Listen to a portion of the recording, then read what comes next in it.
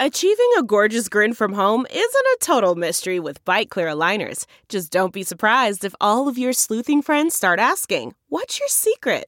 Begin by ordering your at-home impression kit today for only $14.95. Byte Clear aligners are doctor-directed and delivered to your door. Treatment costs thousands less than braces. Plus, they offer flexible financing, accept eligible insurance, and you can pay with your HSA FSA. Get 80% off your impression kit when you use code WONDERY at Byte.com. That's BYTE.com. Start your confidence journey today with Byte. Now a show that's going to give you the truth about the biggest epidemic of our times. We're all a little crazy. Welcome back to another We're All a Little Crazy podcast. I'm Darren Ravel, joined as always by Eric Hewson and Theo Fleury. And we have two special guests this week. This week in mental health and mental health discourse was a big week. Naomi Osaka saying that she didn't, at least initially, and we'll talk about this, Eric, to start, but initially she didn't want to do post-match press conferences. She was uncomfortable with it. She's fined $15,000. And then the next thing we know, she is out of the French Open and Roland Garros on her own volition. So it has generated so much talk around the mental health community, around the community at large, and it is a great opportunity for us to do what we do, which is delve in. So, Eric, why don't we start quickly with the events, and then I'll allow you to introduce our guests. Sure. So, I thought the best way to start this off would be to give the X's and O's without any opinion whatsoever. So I'm laughing as I say this. And I know we didn't introduce them, but incredibly, we have Pam Shriver. We've got Prim Siripipat on the call with us. Two titans of the tennis world, the women's tennis world also. And to run through this, and the reason why I couch that initially is to say, if as I'm going through this or right when I'm done, you all don't agree with how I represented just the facts of the events as they took place, please chime in. But I tried to be as kind of opinionated as possible. So you've got a 23-year-old tennis player who's the world number 2. She won the U.S. Open, right, as a 20-year-old, and has shared publicly that she suffered with depression since then. Has won 4 Grand Slams in her career up until this point. So on Wednesday, leading up to this French Open, the day before the Open began, she announces on her social media channel that she is not going to participate in post-event press conferences to protect her mental health. Now, according to the chronology of how all this went, Roland Garros had tried to reach out both to Naomi and to her team to discuss this, to ask her how she was doing, to see if there were accommodations that could be made, and no responses were given. And so the 4 majors got together, the Australian, the French, Wimbledon, U.S. Open, and they released a joint statement partially supporting and understanding the mental health challenges of players, but partially reminding Naomi and other players of the media obligations that exist, mentioning that she was going to be fined $15,000 and that, they quoted certain codes of conduct that exist in the bylaws, even the potential of expulsion from the sport if she continued to miss media appearances. Since then, both the player, Naomi, and the tour, French Open, and the 4 majors have released statements saying they look forward to working together on how to make changes to the overall media landscape and post-event press conferences and just general player-media relationship that exists that would be best for everyone. So at least as a starting point there, I'll throw it to Pam and to Prim. Prim, maybe I'll start with you first since you got an early exit. Did I lay the groundwork there? Are those the events as you understand them?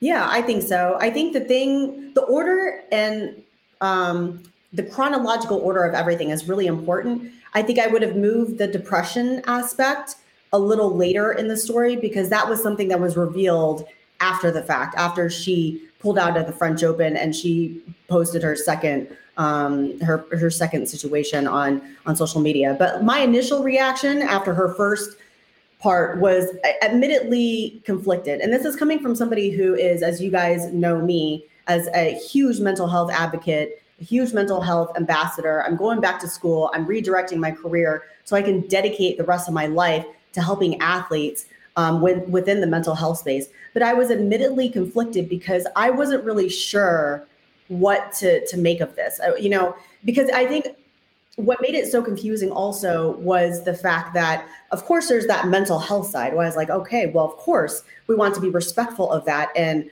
I am completely supportive of that. But then on the other side, then we also have the news about her coming out over the last 12 months. She's the highest paid female athlete ever.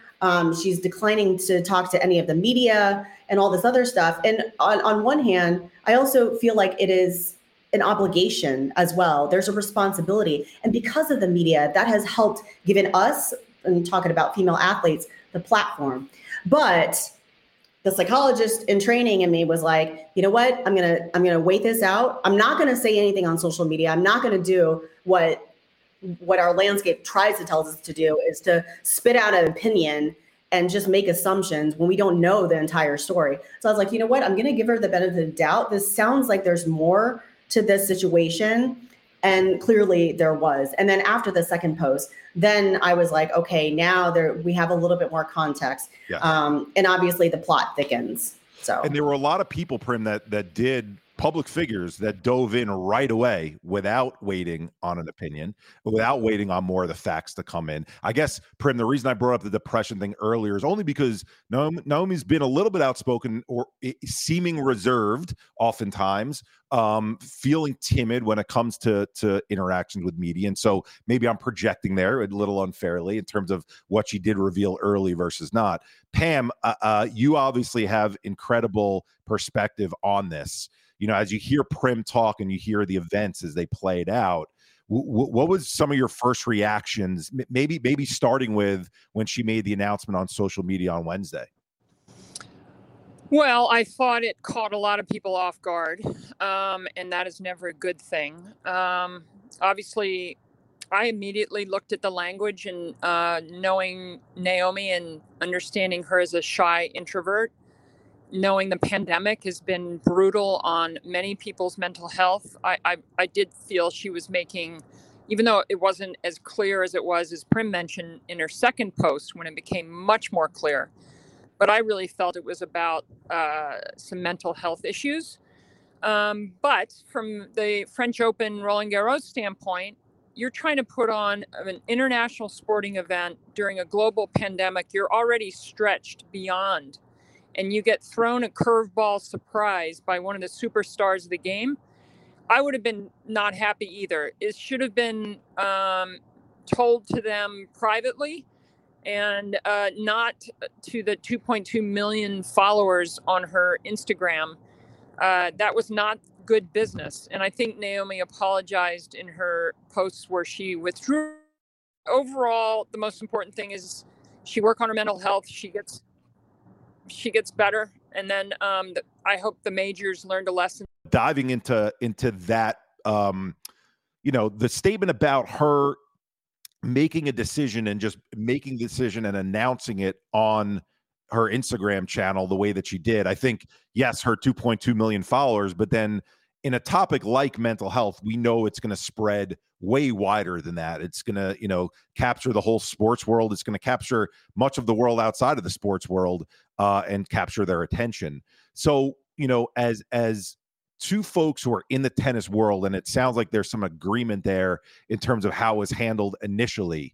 What were you thinking when you saw other public figures chiming in and just coming to her defense before more information playing out? I know, I'll bring up a Steph Curry as one example. It was immediately we had public figures in the sports world coming to her defense before we had more of the information playing out. And by the way, what might sound like a leading question coming from me, I think the context, much like Prim shared, we're a mental health organization and charity, right? But we also want to make sure there's positive and collaborative change that takes place across this space. So as you're seeing these other public figures chiming in, what are you thinking as you're reading those posts?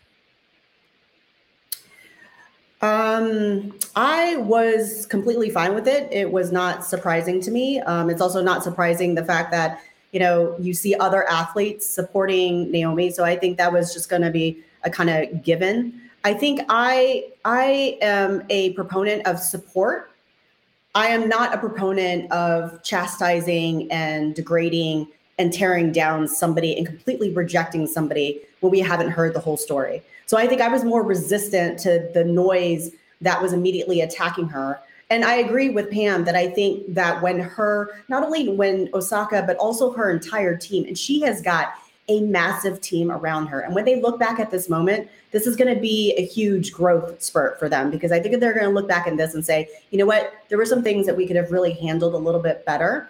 And as we know, with mental health matters, it can be very complicated. So that's not really necessarily anyone's fault, but I think there are some things that could have been taken care of a little bit better. But hearing the support, not a surprise. The people that were tearing her down, wasn't a fan of that.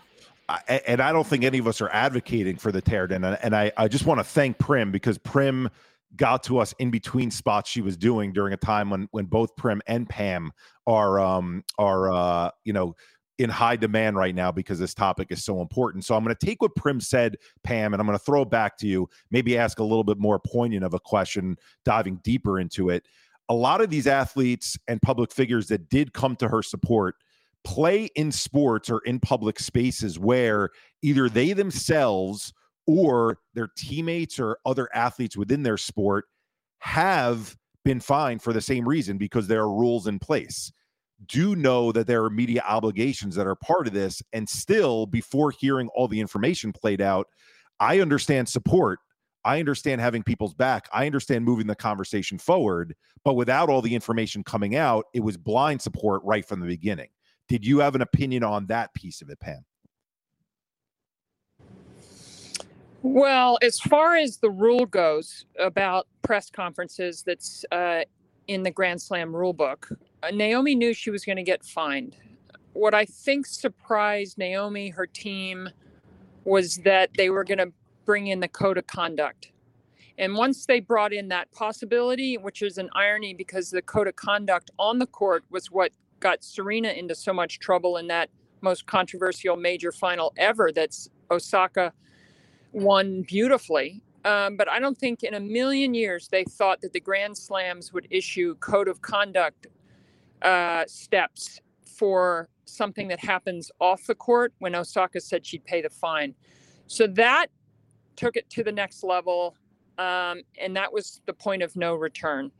And I think even the majors, I actually wrote the USTA hours before Naomi withdrew, just saying, this is not right to be this unsympathetic, insensitive to an athlete struggling with mental health.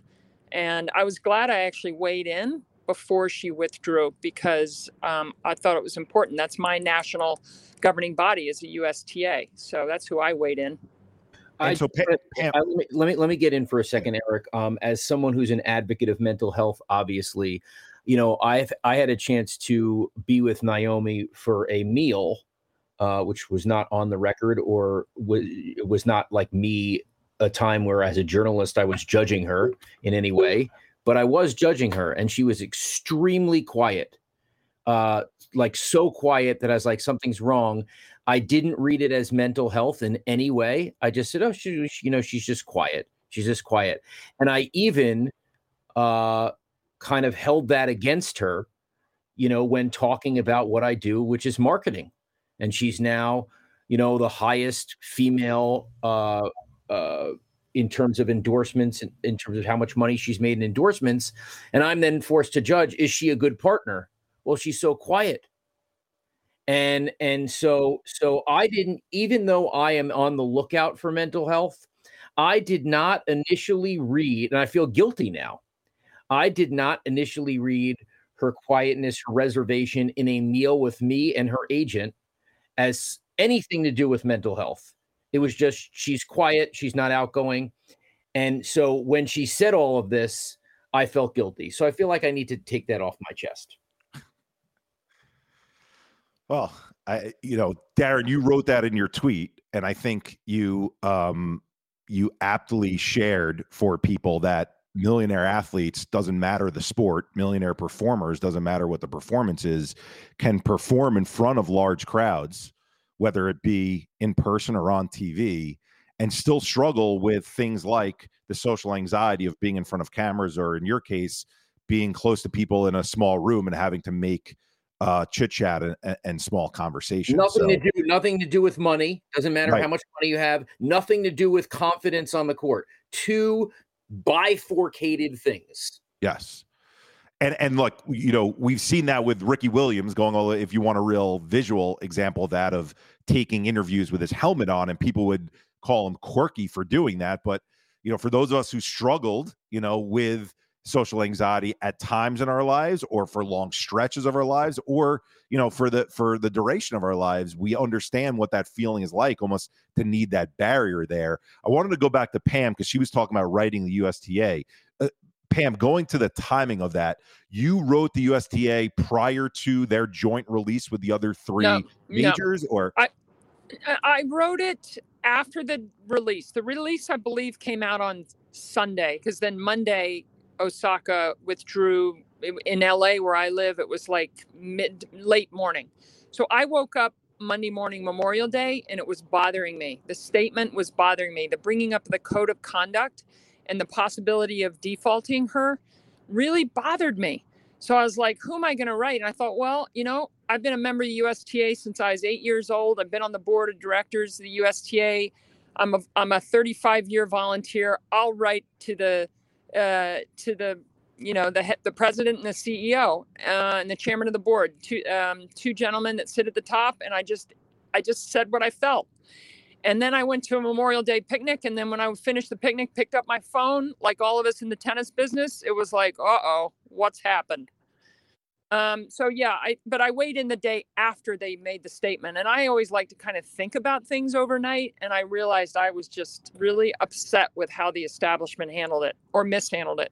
So dissecting a little bit that statement, and then we'll go to Theo for some opinions here coming from a different sport. But Pam, dissecting that statement, I know you mentioned, the code of conduct. It was almost being used as kind of like dangling it, like, act our way or else, right? And outside of that, the wording in the press release itself. Did you find that there were some pieces that were better than others? This is where we're getting to the opinion piece of it. Did you feel like the whole tone was wrong? Where would you, reading it again as an advocate, I was happy that they at least said, we're open to discussing with players in a collaborative way how we make the situation better for everyone, which, people could say they're talking out of both sides of their mouth in the same press release. I totally get that. But at least there was that give on their part, as opposed to saying, you're being fined, here's the potential code of conduct ramifications, said and done, the end of it. Well, I thought their last statement after she withdrew, they backed up a lot on their language. They were much softer, which was understandable. I think they felt, but then they'd heard from, I think, a lot of people like me and other people, like, this wasn't handled well. Why did they throw gasoline on the flames like that? Instead of going under the scenes quietly, figure this out. Even if it took the entire French Open and the weeks leading up to Wimbledon. But this is like the worst thing that could have happened was Naomi feel like she's backed into a corner. Naomi felt that she had almost hijacked the Roland Garros. Everything was about Naomi, and it made her even more uncomfortable. So I just hope this doesn't turn into like avoidance of major tennis tournaments now with Wimbledon coming up, the Olympics. My big question going forward is, how is she in the world going to get herself back into the arena? Right. And as we're going through this, here's the fascinating piece about this is we're discussing the actions that were taken by Naomi initially, by her team initially, by the 4 Grand Slams. By the way, Eric, yeah. By the way, I think there is something different there. I do think there was a conflict between Naomi, what she initially wanted to do, and what her team wanted to do. And that kind of manifested itself with what she originally did and what she ultimately did. Is that a guess there and a gut feel, or is that something you've heard?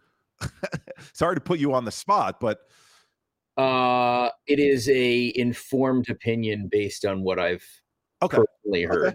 That's fair. And the fact that what she put out secondarily was something that was very, very prepared and put together and was not completely driven by her. I know this. But I would say, yeah, listen, it was not handled right from the beginning, and that hurt. And it hurts in mental health in any way if it doesn't go perfect. But guess what? It never goes perfect. Pam, there's never going to be a perfect situation. That's one of the things we've learned. Whenever you're admitting to mental health, whatever the side is, however society embraces it, doesn't embrace it, it's never a perfect time. It is perfect, though, in the way that it caused such a firestorm that now we're hearing so much and being forced to talk about it in this way, and everyone is. So I am grateful for that. But it's typical of where we're at in all professional sports leagues, businesses. Everything is, we are always reactive and never proactive. And if we were more proactive, we wouldn't even be reading about this, and this wouldn't be as big as it is if we were more proactive instead of reactive. And this is a typical case of reaction in the second and in the moment. And what happens? Shit show. It's a shit show, you know, and the person who needs the most help is Naomi, right? And all of her handlers are all giving different opinions and whatever. And they should be thinking, the USTA, Roland Garros, everybody should be thinking of, you know, how do we help this person? Because she's obviously in some sort of distress. And so now we just got to cover all of our asses to make ourselves look better. And, you know, and then you add the stigma piece on top of it. And here we are, you know, here we are. Okay. I want to add something that I have 3 teenagers, and I have a daughter who's shy and introverted at 15 and a half, who really identified with Naomi Osaka the year Osaka first won Indian Wells, which was over 3 years ago. It was before she won her first US Open. And my daughter is connected with Naomi, and it's been her favorite player. She doesn't even play. Caitlin doesn't even play that much tennis. And what a lot of us at ESPN during the Australian Open coverage from Bristol is that we realized that here is an athlete, a tennis player, who is connecting to younger people in a way that Federer, Nadal, Djokovic, Serena really aren't doing. She is connecting to a younger generation. Like, does the sport realize how important that is at a time when younger people aren't really watching that much live sports as other demographics? So I think like my daughter was upset how much news. She was like, this is not what Naomi wants. She wants it to go away. She was saying, Mom, why do you keep talking about it? She was really mad at me. So I just think that's another piece of this, is that young people are watching how tennis plays this out. Yeah. Darren, looked like you want to chime in there, but I've certainly got some takes. Tennis doesn't normally get, I mean, this is not a slight against tennis, but, you know, I feel like as a sport, much like golf, with independent contractors, I think it's easier not to get things right. You know, everyone's in it for themselves for the most part. When you have players associations, when you have unions that are powerful, I think it's a lot different because you need to get everything together. Well, and I think that's a great segue here, right? And Pam, I'll give you a little bit of background. Theo and Darren know this, but I started my career at the NBA league office and got thrust at a young age, 22, 23 years old, into delivering what was called the Business of Basketball presentation to these players on these 30 NBA teams. And it was at the time when there were a lot of guys coming straight from high school before there was the one and done rule, and got an early education myself, because then I had to share with the players on, hey, here's how basketball related income is generated, right? It comes from interaction with season ticket holders, with general fans, with corporate partners, with media. The more that pie grows, the more your slice of the pie grows, which is your salary cap, which is a percentage of that overall pie. So if you want the salary cap to grow, we need the pie to grow, right? And so in all of these sports, for everyone listening, it might be obvious to the four of us who are on here because we live in it, is there's a contract that exists where the athletes have an expectation to participate in the media, right? Whatever that means, right? It's different for different sports in terms of what participate in the media is. But I wanted to at least bring that point up because some of the feedback that I've gotten privately from folks on our social media channels in terms of talking about mental health who are seeing it the other way, and I'll explain what I mean the other way, is they're saying, Eric, this is someone who her job is playing tennis. Her expectation is that she does these media appearances. I'm all in support of her taking a day off, a week off, an entire tournament off to take care of her mental health. You know, tangent to that, we've been very supportive of the Liz Cambridge story about DNP mental health being a designation in basketball and any of the major sports that you can take off full days. But I think where people were having issues was I, as someone who struggle, I can't go into my office and say to my employer, I want to go to this meeting, but miss that corporate outing. I want to go to this presentation, but not go to that particular, expectation that they have for me on that particular day, right? And this picking of choosing when it's part of the athlete's job to do these things and being able to balance those two. Yeah, Pam, please. Well, I want to take that point and just use some examples. Like my kids in LA County were home in school, taking Zoom school most of the year. And schools ended up allowing a lot of accommodations depending on what kind of student, like how the student learned best. Like, were they okay with their camera on, or did they, then they realize, you know what, the kids just can't keep looking at themselves on the camera. They got to turn the camera off, but still listen to the teacher. So accommodations in schools during the pandemic has been immense. Otherwise, honestly, a lot of kids wouldn't have gotten through this. I feel that given the virtual nature of these press conferences since the pandemic has been a contributing factor to somebody like Naomi Osaka's anxiety going in. So therefore, if they had the bandwidth, they'd come up with some other options, especially now that the pandemic is not at its worst. Like have 2 or 3 media people that she knows in a room as pool reporters asking questions in person. To me, they just need to come up with some creative ways. So it's not all or nothing, but there are some options depending on the kind of, I'm going to just say a school word, the kind of learner you are. Well, and Pam, to your examples, right?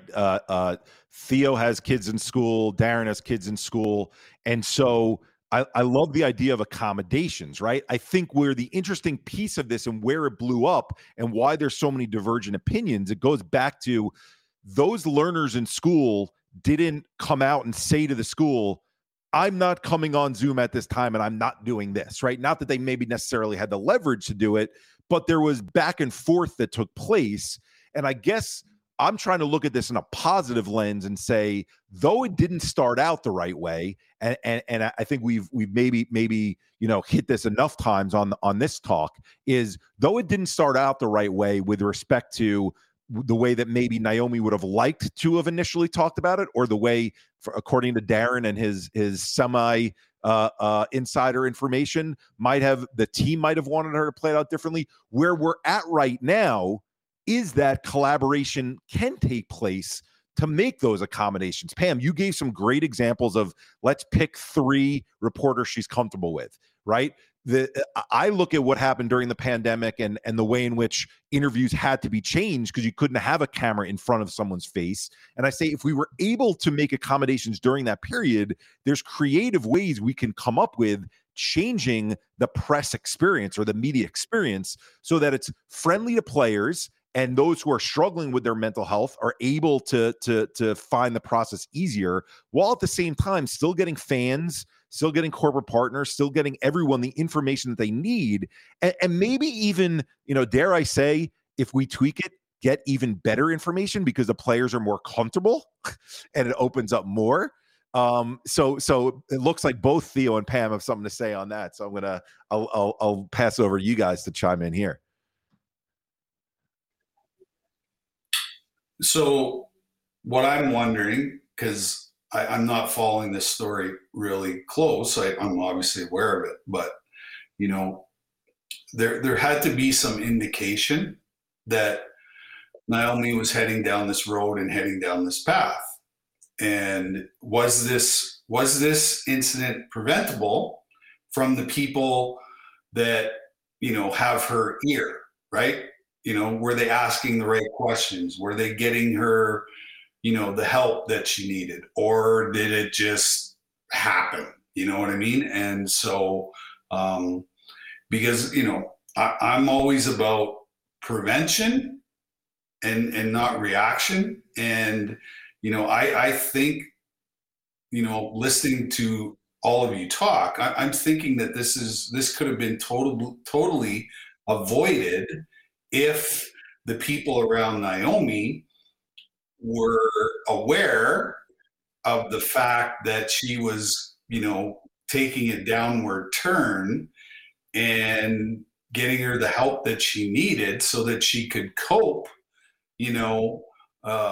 through these big tournaments, because there's some big tournaments coming up, right? And so Theo, I'm gonna throw a wrench in there, and I know Pammy's got something to add to that. Because to bring Darren into this conversation, because he does these things sometimes. Darren will admit to this. Darren has a take on something, and he'll throw a slight curveball into that take because it gets people talking. He says it in a slightly different way that will be most socially acceptable, right? And so I don't know that this was the case. I'm just going to throw it out there as a possibility. If Darren's saying that Naomi's team might have handled this differently, was there an aspect of Naomi handling it at the beginning the way that she did, announcing it the day before, that she wanted conversation to take place this way? She was hoping to ruffle feathers a little bit. I have no idea. I'd like to believe not, right? Because we want to believe when we're moving the mental health conversation forward, it's being done in a collaborative way. It's all people coming together. I just want to throw that out there as a possibility, not insinuating she did do it, but just as a possibility that it could have happened. Darren, you're smiling.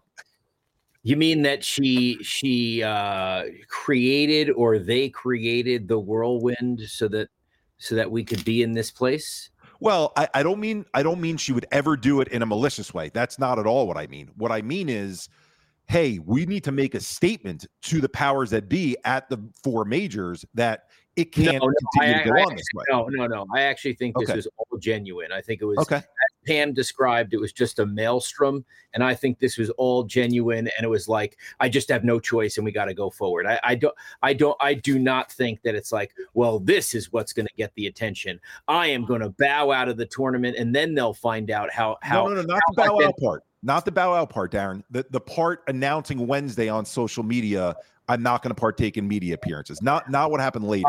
I think that was just in the moment and something that she and her team would probably take back in the way that it came out. Darren, I heard similar, from really good sources, that her agent rewrote her original post and made it more like the language of the second post, but then she ended up deciding to go with her own words. So I had heard the same thing, that her team had tried to send it out a little differently, but I still hold for not going to the French Open officials and the FFT officials, French Federation, and giving them a heads up before the millions heard. Yep. And where we're all getting to, which it sounds like, because there's a bunch of different, albeit similar but slightly different opinions here, is what Pam says she wished would have happened at the beginning. I'd like to believe what we read in the latest press releases and the latest statement that was read from Roland Garros, that we're going to be getting to a place where these ideas that Pam suggested, the three reporters that a player knows, or that I'm suggesting, that becomes part of the process moving forward, that there's conversation of how we make these accommodations. And if we end up at that place where there are accommodations and it works for everyone, then yes, there were bumps in the road that got us to this point. And yes, we would have loved for it to have gone differently. But I think that gets us to a good place. And the reason why I want to share that is because still, and I think this is an important topic for us to discuss, because even though we're discussing the construct of mental health and tennis right now, I think this happens in so many topics in society we talk about, is that still, even after we have both of the statements from the athlete, from the majors coming out, talking about collaboration moving forward, you still have people on social media who want to take sides and who want to say, Naomi is Superwoman. She did everything right. She walks on water. We need to support her. We weren't there for her. And then you have people who say she's awful. The average person doesn't get these same accommodations for them. How dare she expect things that the average person can't get? And instead of being able to say, look, there was good discussion, even if it wasn't the way we'd love it to start off, we are ending up in a good spot. You still have people to this day who have these polarizing views. Is this a microcosm of topics in general in terms of how we discuss them on social? And again, maybe I'm painting with a broad brush here, but that's my fear in all this. And that's why having these conversations and doing these podcasts in a long form way is so important to me, because to be able to get together and have people who see the sports world, the tennis world, society in general from slightly different angles, because you got a sports executive, a reporter, former player, former athlete in different sport, all talking about it, you could at least say, here's how we get to a better place. And that hopefully will combat the stuff that we're seeing right now on social. Well, did you guys see Social Dilemma, the documentary? Yes. On the whole purpose of, they do try to divide. That's the whole algorithm. So that's why, like, on important things, we still have to do it in person. We still have to pick up the phone. We still have to have one-on-one. And that's been, we have to have interactions, which has been difficult during the pandemic. Everything's just off base, but yes, it will come back. But that's another reason why I just think sports in general, with athletes right now, if something were to happen in another sport where an athlete stepped up and the sport goes, well, that's unusual, what's going on? Take a pause, figure out, take time, don't just jump in there. It's a time like we've never seen. And I just think it means that we all have to have more patience and understanding, empathy, and it doesn't have to happen instantaneously to find the solution. It can play out over time. That's what I've learned with my teenagers, is that I don't have to force a solution. Yep. Well, and Pam, what I know we're just getting to know each other on this call, but what you're describing with what you saw on Social Dilemma is the reason why we created Same Here, We're All a Little Crazy, is because the way, from a societal perspective, this topic has been talked about for so long, mental health specifically, and now what's going on in social media is they've created these binary categories. It's, you're either sick and you're in the 1 in 5 mentally ill group, or you're healthy and fine and normal and okay and you're in the 4 in 5 group. And mental health exists across this continuum where it's all of us. And instead, what we see in our feeds is, if someone posts something about depression, it's depression. You see that, and that person is, this is what's wrong, and this is what people don't understand about me, and this is what no one will ever get. And then we're not talking to, and I live this firsthand because I'm a sports executive who things are going well, and then bam, mental health hits me in the face, and I see my brain stops functioning. And that's because the messages didn't talk to me for so long. I wasn't this mentally ill person, right? I didn't know that past experiences and traumas and challenging events that we live through cumulatively build in our system and impact us, right? And so I'll tell you what, some of the frustrating stuff on our side of things, Theo and I live this every day, is we put out information out there and it gets suppressed. There's no question what we're doing in terms of bringing people together and trying to unify a message in this space. That's not what advertisers want. That's not what people who are selling products want. We are more valuable, not going to get conspiracy theorists here, but when we are alone and when we feel sick and when we feel like there's no other solutions but this thing that's out there. And so looking at what just happened with the Naomi situation and how social media is splitting us, it almost rears up my PTSD. Not my PTSD related to past life events, but my PTSD related to what we're experiencing every day that we talk about mental health. people Well, want to split us up. Eric, I find it fascinating that you brought up this whole notion of the trauma and the untreated trauma and what can happen. I've done a bit of work on that as well during the pandemic, and I've observed things in my kids. And when I saw that Naomi on her second post talk about the trauma of that US Open, the most controversial major match in the history of tennis, that she wasn't able to celebrate because of the crowd in New York and because of all that had happened with the chair umpire and Serena, that was actually a trauma for her. And we didn't realize that until I kind of look back, I realized I was in the stadium. I think that's really important for all of us to understand. There are different kinds of trauma. There's traumas that athletes can get within the realm of competition. And boy, you better be prepared, just like getting over a physical injury. You better be prepared to get over that mental health injury. I see Darren beaming with joy, Pam, because what you're describing there in terms of trauma being unique to each of us and something like an athlete on a stage. We had a launch event at the end of 2017 and Tyler Hamilton, who was Lance Armstrong's top teammate, was there. And he shared, we had a room together. Theo and I are meeting for the first time. And we're bringing in Amanda Beard and all these, world-class athletes. And we just start sharing the stuff we've been through. And Tyler goes, when we went to ring the bell at the stock exchange after winning the Tour de France, it was the worst day of my life. I couldn't enjoy it. I couldn't feel anything from it. And I'm spinning in my head saying, why am I, this is what I worked for my whole life. Why am I not enjoying this? And Pam, I love that you brought that up. I know you got to leave soon, but I just wanted to say, to connect the dots and to hear someone who's as decorated as you. By the way, I'm coming back to you after this because this alliance that we have of athletes talking together, you get the bigger picture. And I'd love to have you a part of what we're doing and what we've been building, is to see you talk about that and to not only take that as this is what Naomi went through, but to be able to have the brain to say, wow, how does this relate to what my kids maybe have seen trauma? It hasn't been the same exact thing, but if this is impacting Naomi this way, how does this impact my kids who are not such different ages, right? So anyway, last parting thoughts there from you. We'll probably continue a little bit after, Pam, but COVID is the most traumatic event that's happened since World War II. So the majority of the population already has trauma, and now we've added another layer of trauma on top.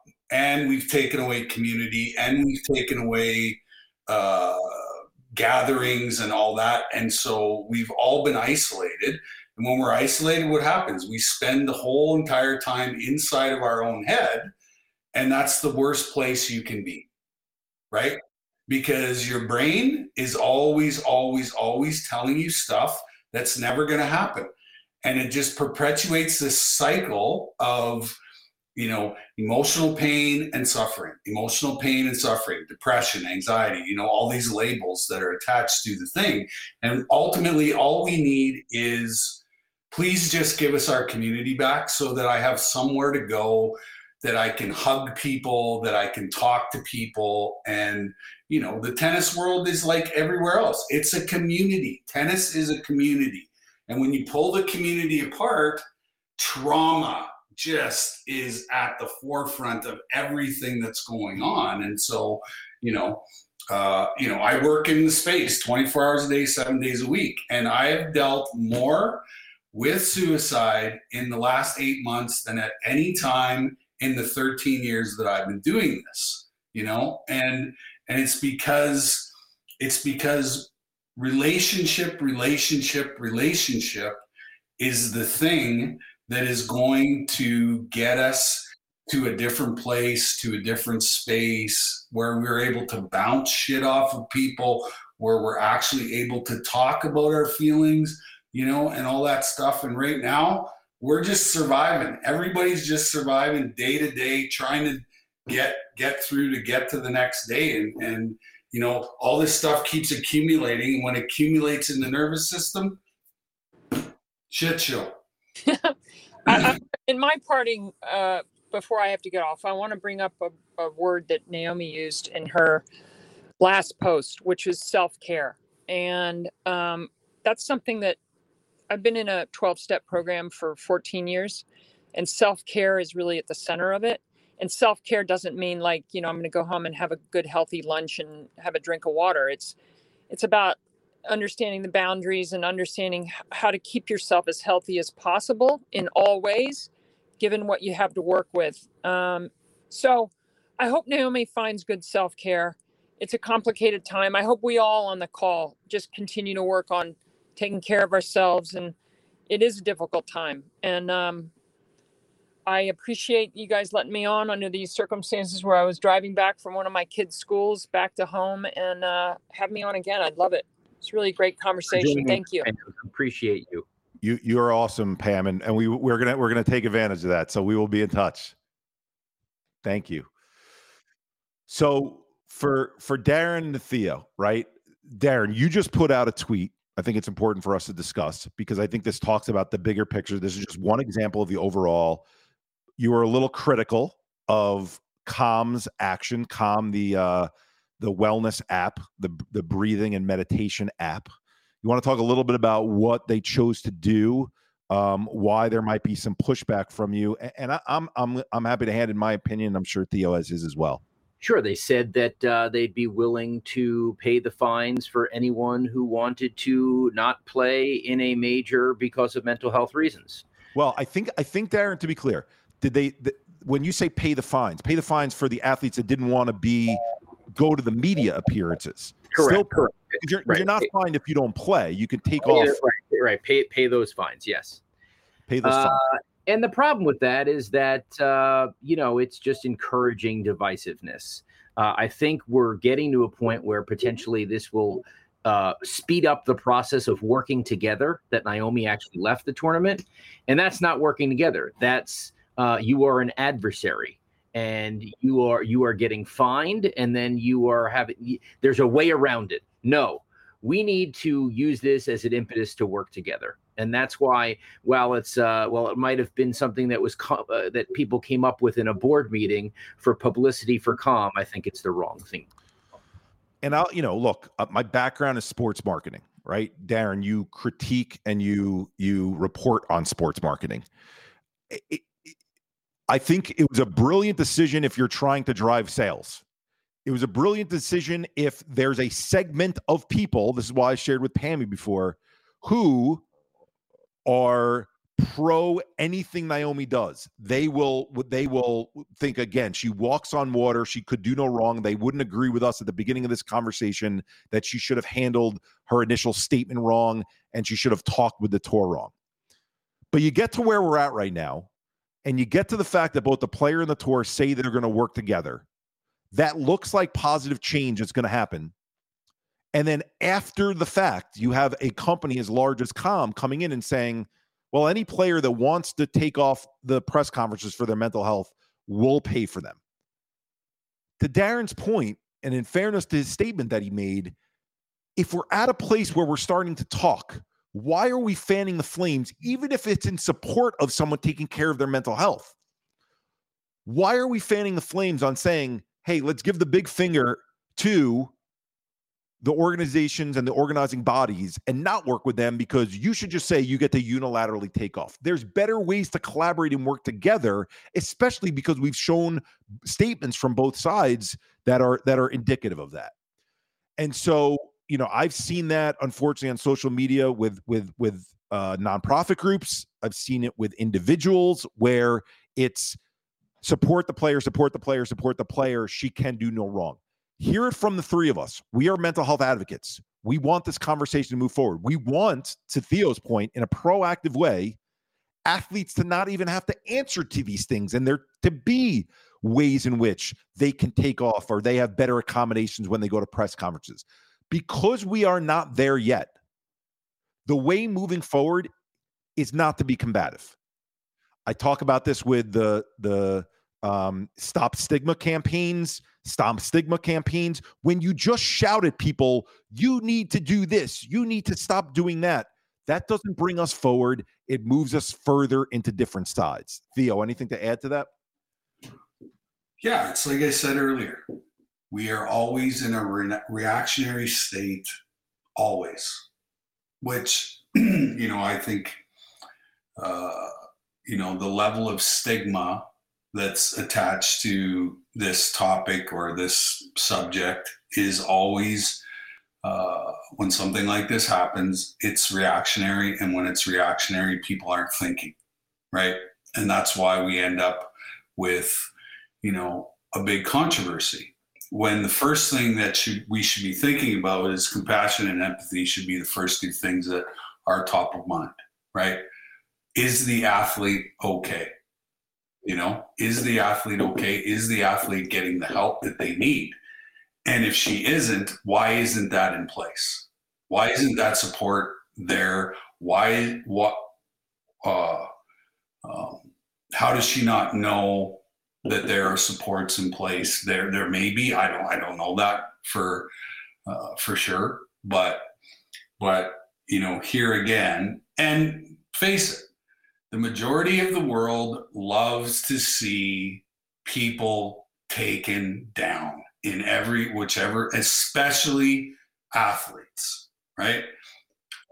Or a guy like Darren, who, who's a very successful guy, but, the amount of abuse, just straight out abuse, where, they've never sat with Darren Rovell in a room and seen what a great guy he is and how smart he is and all these things. Yeah, don't take into consideration how much of a heart he has and how much he gives. Yeah. I'm not saying that to placate him, but I do that to back him up when people rip on him, because he donates time and he cares about other people. Yeah, exactly. And ultimately, in the mental health space, we need more Darren Rovells. That's as simple as that, right? Darren has a job to do. He does it very well. I'm a classic shit disturber, so I get it. I get it. That's why we work well together. Yeah. But ultimately, we all know that the mental health space is completely maxed out. Like, it's bulging at the seams, it's exploding, and there's not enough skilled people for the amount of people that need help. And that's why we're in this state that we're in, is because when people do find the courage and ask for that help, the help isn't there.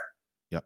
Right. The help's not there. And Theo, I want to circle back as we wrap up here is, I teed it up for Pam and Prim, and I understand why they didn't want to go there, in terms of other public figures who've come to, Naomi's back, again, unapologetically and 110%. The same thing that Darren's talking about with calm and being divisive, I think there is the potential, I'm not going to say there is the potential that when athletes and people with public figures blindly come to the support one side versus another, it divides us more. Instead of like again, these basketball players who spoke up, no disrespect, but a lot of your own players have spoken up, have not come to press conferences, have been fined, and then you've said nothing. And that was accepted. And it's cool that you're Marshawn Lynch. It's all about, I'm not here to be fined, but really didn't get anywhere. Yes. And so you look at what happened and, oh, well, she did the right thing. She showed Roland Garros. But again, are you just wasn't Marshawn asking for accountability from the media, that you just can't throw spaghetti against the wall and hopefully it sticks? That's how I saw Marshawn Lynch. I think Marshawn Lynch's situation is different than what we're talking about here for sure. I think Darren's referring just generally to. But no. Hold on a second. Yeah. Go ahead. If I have to be accountable as an athlete, okay, which means whenever you want me to be available, I'm expected to make myself available so that you can ask me questions, okay? But as the guy who's being interviewed, how come I'm not allowed to ask or say, that's a fucking stupid question? That has no fucking relevance in anything that's fucking going on here. Why can't I do that? Well, and I see athletes always answer like, and I don't know what the rules are, but I see athletes answer things like, I'm not addressing that, right? Like that happened most recently with Capella making statements and Julius Randle saying, I'm not going to address it. He's saying that it's a foregone conclusion they're going to win, even though they lost. The Capella's team ended up winning from all his proclamations. But you see athletes kind of declining, right? And to your point, though, Theo, I think what you're bringing up is the accommodations again. How do we work with the leagues to decide what is allowed, what's not allowed? What can you say back? What can't you say back? And I think that there's, certain rules that were in place before, and we need to examine those rules. I personally don't know them because I wasn't in the media side of things. So I'm Darren might know him better, or Theo as a player, you might know. And it sounds, Theo, from what you're saying, like it was at least frowned down upon if you said something like that back to them. Yeah, like if a media guy, in an article challenged my character, then I'm gonna hold them to accountability. Like I want proof that I don't have character. Like I want proof, right? I just don't want you to throw spaghetti against the wall that gets eyeballs and clicks and all that by saying something that is completely untrue about me. So what you're describing, though, Theo, and the way that you're describing it, and the need for a podcast like this or long form, generally anyone's podcast, is when you have players who blindly support someone based on one stance that they took. There's no nuance to explain. What you're describing here is the nuance to explain. This is the shit that we deal with when we get asked questions by the media. This is why I think there needs to be changes. This is the types of changes I think need to be take place. Let's discuss. Let's come to a better conclusion. That is not what happens when Naomi on Wednesday says, I'm not participating in media, and you have athletes and big people with platforms saying, good for her. She's right. I've got her back. She did everything correctly. That doesn't move the conversation forward. And so I wish there were more athletes like you out there, Theo, who would get into the nuance of these things and not just make statements that are bold statements that, 50% of their followers are going to be like, awesome. They said a great thing. I've got their back. And I'm not stupid to not realize that I need the media. As an athlete, I need the media. And even more as a retired athlete and as a mental health advocate, I need the media, right? I need the media to tell my story, right? And tell it in the right way so that it touches the right amount of people that are looking for inspiration and all those things. So I get all that. I get all that. But where's the fine line? Like when do I cross the line? When does the media cross the line? Right? And it's about respect. Always comes back to respect. And these stupid things that we carry around with us every day have taught us that we don't need to respect anything, anybody, nothing. Yep. And look, you and Darren, I think a good way to end on that statement, Theo, is that you and Darren, as public figures who have strong opinions, and we've shared this before, oftentimes in politics, your opinions are different, or even if it's just their mental health, what Darren shared today, you are targets for people who think that they can share whatever the hell they want and can say whatever the hell they want to them because they're behind that screen, right?